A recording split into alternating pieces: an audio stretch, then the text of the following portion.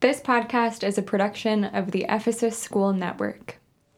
But his will is rather in the law of the Lord, and in his law will he meditate day and night. Alleluia. Then the voice that I had heard from heaven spoke to me again, saying, Go, take the scroll that is open in the hand of the angel who is standing on the sea and on the land. So I went to the angel and told him to give me the little scroll. And he said to me, Take and eat it. It will make your stomach bitter, but in your mouth it will be sweet as honey. And I took the little scroll from the hand of the angel and ate it.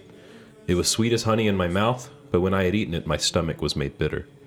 And I was told, You must again prophesy about many peoples and nations and languages and kings.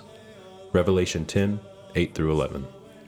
You are listening to the Tell Me the Story podcast with your hosts, Blaze Webster and Rowdy Wind. Join us as we engage in a complete read-through of the Holy Scriptures, parsing out the original languages with one question in mind. What is the story? We're starting off our read-through in Genesis 1. There are many things to discuss, from the clearly constructed literary, poetic, and oral devices the authors employ, to the ever-disassociated thesis that the Bible is proposing. This is not an origin story or a history text. It is the abstract antithesis of the entire biblical message. It's a big deal. Let us treat it carefully and allow it to shape our understanding, rather than forcing our own ideas onto it. The Bible is its own reference, and we will do our best to make that clear. So with that said, we'll go ahead and begin our read. We're starting with the Genesis 1, verses 1 through 5. We're reading out of the ESV. Nothing particularly special about that version of the Bible. That's just what we have handy with us right now, and the language is up to date and easy to understand. So it just works for what we're doing right now. So I'll go ahead and start. In the beginning, God created the heavens and the earth was without form and void, and darkness was over the face of the deep. And the Spirit of God was hovering over the face of the waters. And God said, Let there be light. And there was light. And God saw the light, that it was good, and God separated the light from the darkness. And God called the light day, and the darkness he called night. There was evening, and there was morning, the first day. So already here, even in this first few paragraphs of the Bible, there's a lot to unpack with the original Hebrew. When we listen to this in English, we might not think too much of it. I mean, this seems pretty straightforward to us. But I would invite us to look a little deeper, because that's something that becomes really apparent when you start to study Hebrew, even at a very elementary level. I mean, Rowdy and I are by no means experts in Hebrew, but even from just like a little bit of study, you can see a lot of depth and a lot of meaning that gets kind of lost in translation. So one thing is the word that they use for beginning. The original is Bereshit, which basically means at the head of or in the head of. So the word for head in Hebrew is Rosh, which is where we get the Reshit, the Ba part of it, of Bereshit, the first part, the Ba, that's a preposition. So that's, our in, for example, for in the beginning. But Rosh means head, and that's important for a couple of reasons. For one, this has the connotation of this sentence being the foundation point, the foundation of what we're about to read. So to put it in other words, Genesis 1:1 is the title of Scripture. That's how it's functioning. And this may seem a little weird if we're used to just the English read of this, because it's never presented that way in our translations of the Bible. It's always presented as the first sentence of a paragraph. But this seems to be removed from the rest of the story. It seems to have its own place as the title, and we'll get more into that as this episode progresses, and why We think that, of course, this isn't something that we've come up with either. This has been talked about by several biblical scholars. So it's something that's out there. But that's an important thing to understand, especially when we start talking about the functionality of the other words in this sentence. So the word that gets translated to create in Hebrew is bara, and Rowdy's going to go through all of the inner meanings that word has in terms of its functionality. And so there's a lot to it with that. So back to Rosh, it being the head, the foundation, a good way to remember Rosh for people that need some more examples like I do. Like, it's hard for me to just remember things if I can't apply it anywhere. Some good ways to remember it would be like if there's any Batman fans out there, the character Ra's al Ghul, he's a Batman villain. His name in Arabic means head of the demon, which of course Arabic and Hebrew are closely related Semitic languages. So you can hear the connection between Raz and Rosh. And then there's also the Hebrew New Year, which is Rosh Hashanah, which means head of the year. And so, this has a practical application as well. And then we'll also see it used later on in the Bible when it's talking about the head of an army. It'll say Rosh, or the starting points of the 4 rivers that water the Garden of Eden. Later on, when it introduces those rivers, it'll say like the head, the Rosh of, this river is yada yada yada. And so it's a word that appears later on. But what I want to stress firmly from this point is that Rosh, that Bereshit, has more of a meaning of foundation, of head, more than it has just our English understanding of what a beginning is. Because when we read this, we read creation ex nihilo, or we read like unmoved mover, or maybe like a Big Bang scenario. And while, the point of this podcast isn't to say that your theology is wrong or our theology is wrong or whatever, it's just saying that when the original hearers heard this verse, they were not thinking in terms of creation ex nihilo or the unmoved mover, like Aristotle's unmoved mover, or, anything philosophical like that. They had a very practical hearing of it because they heard it at a time before any of these theological ideas were formulated and laid out. And so that's just something important to understand. One last note on Rosh, head. This gets translated pretty effectively in the Greek. So in the Septuagint, the beginning of Genesis is enarchi, which is in the, you could say, like in the preeminent, place and time, so to speak. And so it has this broad understanding of beginning, but archi in Greek means chief. And so you can see the connection that it has with head. It doesn't literally mean head in Greek. Greek has another word for head, but it serves the same purpose, So like in Greek society, like an archpriest, right? It uses that word archi. An archpriest is the highest priest, or an archangel is the highest angel. So you can see that idea of a preliminary place. And this is the precise wording that the Septuagint uses. And then, of course, the New Testament uses it as well.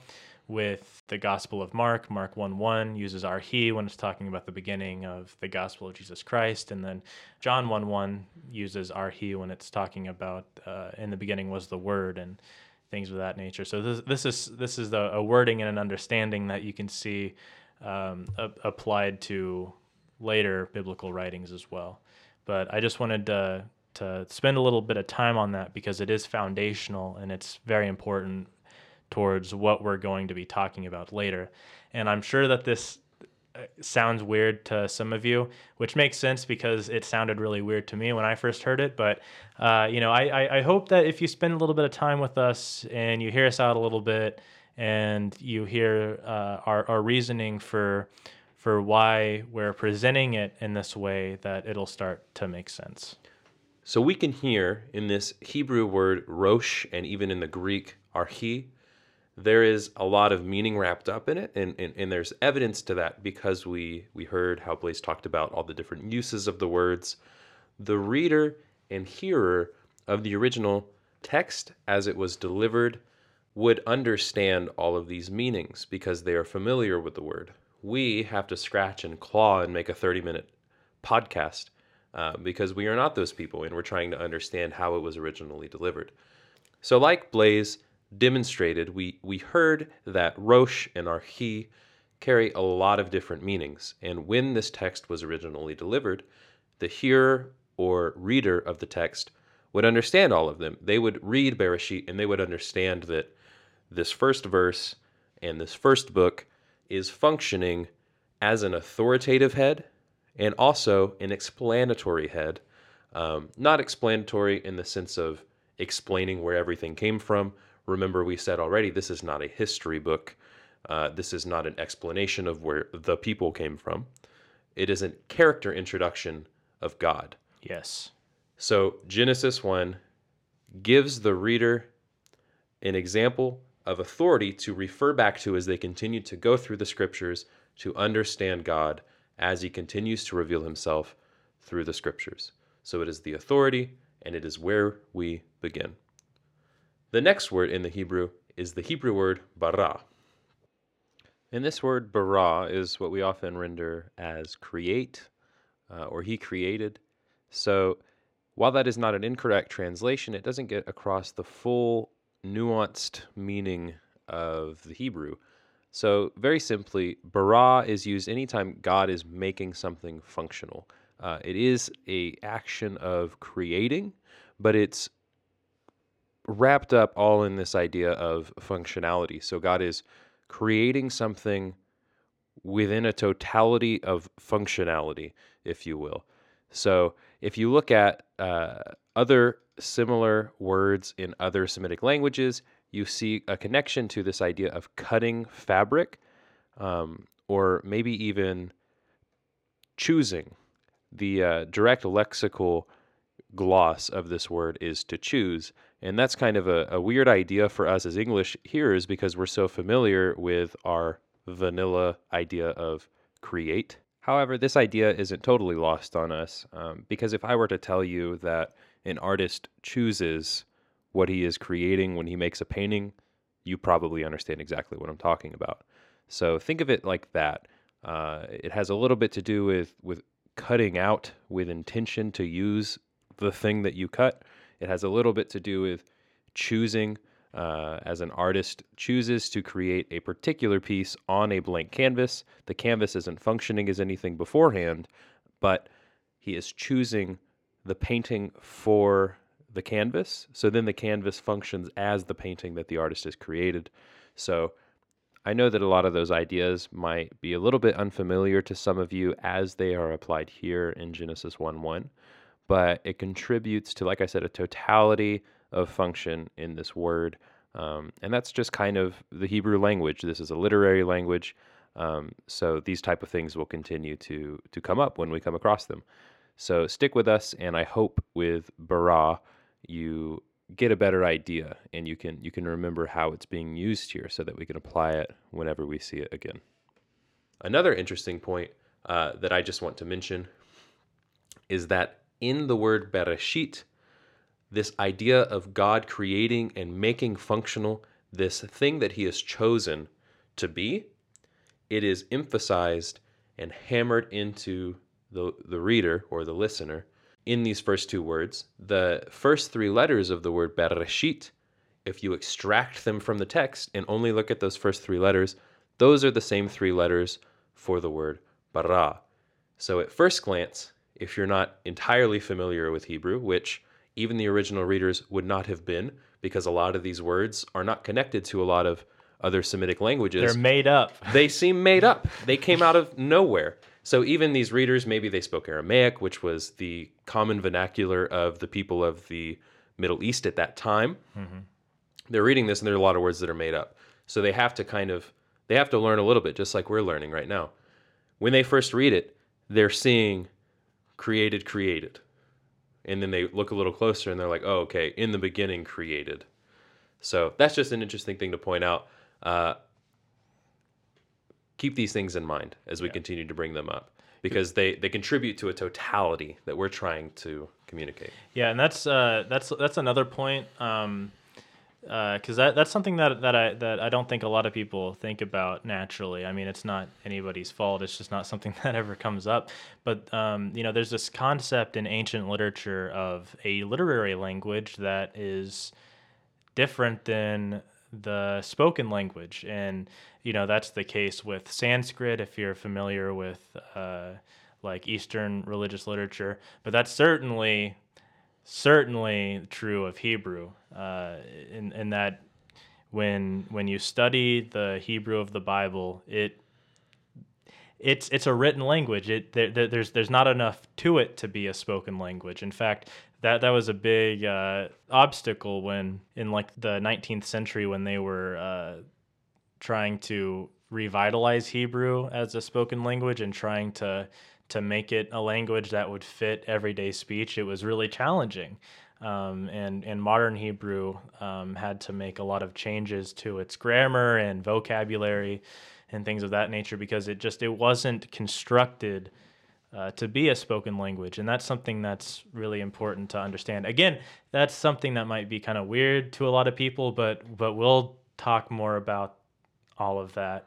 And again, hopefully, at some point we'll make a good enough case to where like that'll start to make sense. Because again, like a lot of this stuff seems kind of weird. We just kind of expect that the biblical authors were going around speaking Hebrew to each other, and they weren't.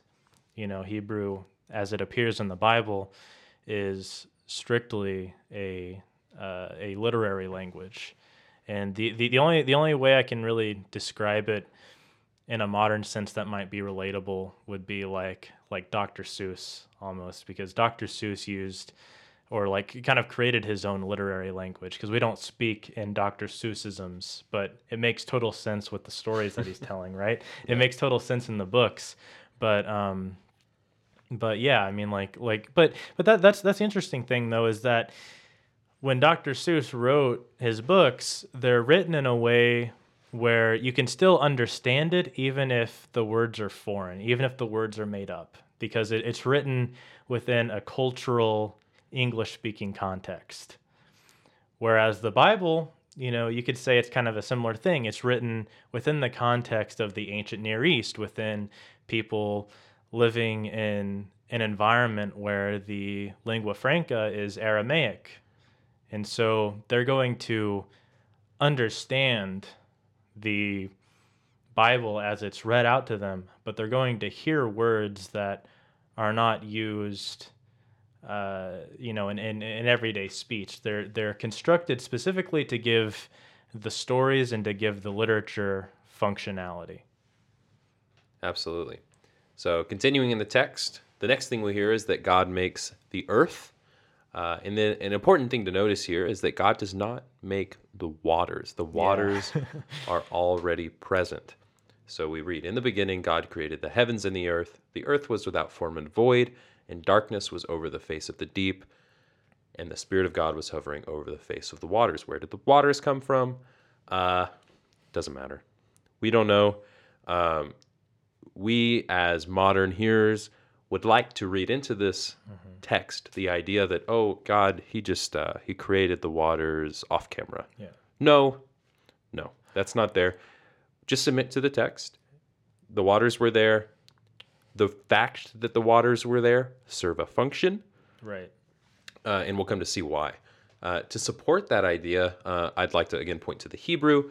In the Hebrew, we hear the word haaretz, where we get the earth, how we render it as the earth. There's a different word for earth that we'll be introduced to that has a very important literary function that we'll go into much detail about when we get there, and that is adamah. Mm-hmm. But here it is haaretz. It is referring to the dry land, the place that God sprouts up vegetation to produce seed. It is not referring to our modern idea of the earth as a globe, which of course, would include the seas and the waters. God hasn't made the seas yet. The waters, as they are here present in the first 5 verses of Genesis, are very different than the waters that are the seas, because the seas have a function. These waters are without function. And that is part of the bara. God is creating the heavens and the earth. He created those things to have function. The water is already there as this ominous thing. We hear that the earth was without form and void. The Hebrew is tohu vabohu. That word tohu is often rendered as confusion or unreality, non-existence. Bohu just means emptiness. So we're sort of getting a foreshadowing of what God is going to use the earth for, what it will function as. It'll be a place that is formed, because right now it's formless. So we get the idea God is going to form it. And it's bohu here, because it's empty. He's going to fill it with the living things. So another interesting thing in the Hebrew, the word tohu comes right before we are introduced to the word tehom, which is the deep. Anybody who's reading this or hearing it would understand the deep to be the abysmal, ominous seas. So the authors are trying to get across this ominous idea of the deep. It's meant to be scary, you know? Yeah. I mean, and again, we're not talking about historicity, but a lot of these ideas come from The Chaos Conf stories. exactly. They would have context for these things. They would know the ominousness of these things, and then it's beautifully juxtaposed with this next, the second half of verse 2, where it says, "And the Spirit of God was hovering over the face of the waters." The word there is mayim, which is the same word mayim used for the waters that God makes, the seas. It's the water that waters life and brings forth fruit. It feeds the trees.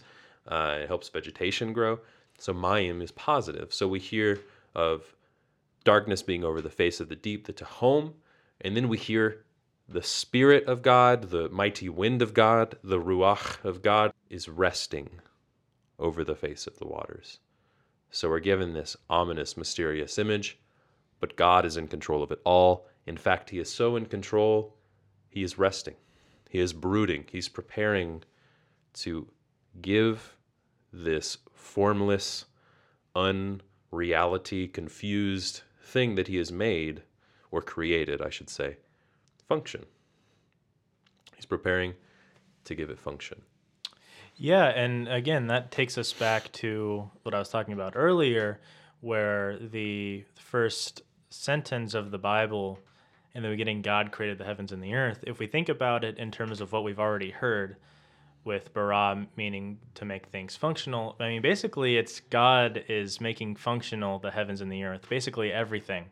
God makes everything functional is a way that you could translate that after hearing the nuances of all these words, which is why we call it the title of Scripture, because that is the statement that it makes, and then everything else is showing us how that is the case, and that's the role of these early chapters of Genesis. So in other words, the first creation account, which is the creation account that takes place from Genesis 1:1 to Genesis 2:4, it's not only about God creating our ordered world, it's also about how he gives it functionality. That is the preeminent reason for why it's there.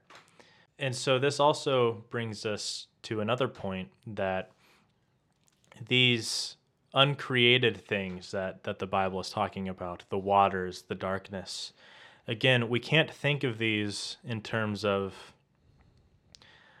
what we would think of as like literal scientific realities. These are characters in the story. Right. These aren't chapters. These are the characters that will continue to play a role in the Right. story. Yeah. They're characters just as much as the humans are, or anything like that.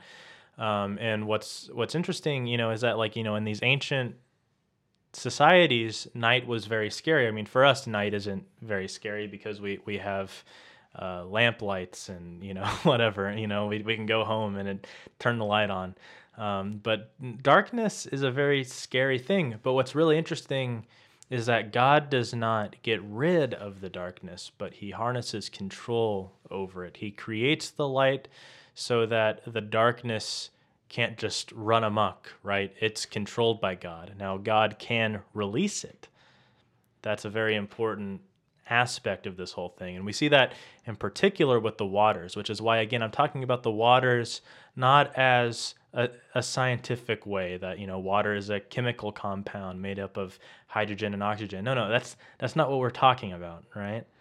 We're talking about the primordial waters, this concept of a chaotic force, which is what water really is to ancient people, which is why they're used as such a destructive force in the Bible, right? So we have the story of the flood, and we have the waters of the Red Sea crashing on the Egyptians. Again, it's no coincidence that, God separates the waters from the waters and lets the dry land appear for the Israelites to cross over into the Red Sea. I mean, that story is a callback to what's going on in these early chapters of Genesis, right? It's a perfect image because he lets the dry land appear and separates the waters for the Israelites, but then when the Egyptians try to cross, then he allows those primordial waters to consume them. He allows the land to return into a state of tohu wabohu, which comes up, funny enough, in the prophets. This exact same terminology. And the time where it's literally said verbatim, tohu wabohu, happens in Jeremiah 4:23. And in Jeremiah 4:23, the context is that Jeremiah is lamenting the destruction of Judah and Jerusalem by the Assyrians. Again, if you're familiar with just broadly the biblical story, this is a direct punishment by God for the simple fact that the Torah was not heeded. Again, we see that when God's Torah is not heeded, that he has the power to unleash these forces. And so Jeremiah 4:23 goes like this: I looked on the earth, and behold, it was without form and void. That's our tohu wabohu. And to the heavens they had no light. And so the darkness is back, and there's tohu wabohu again. I mean, that is a frightening image.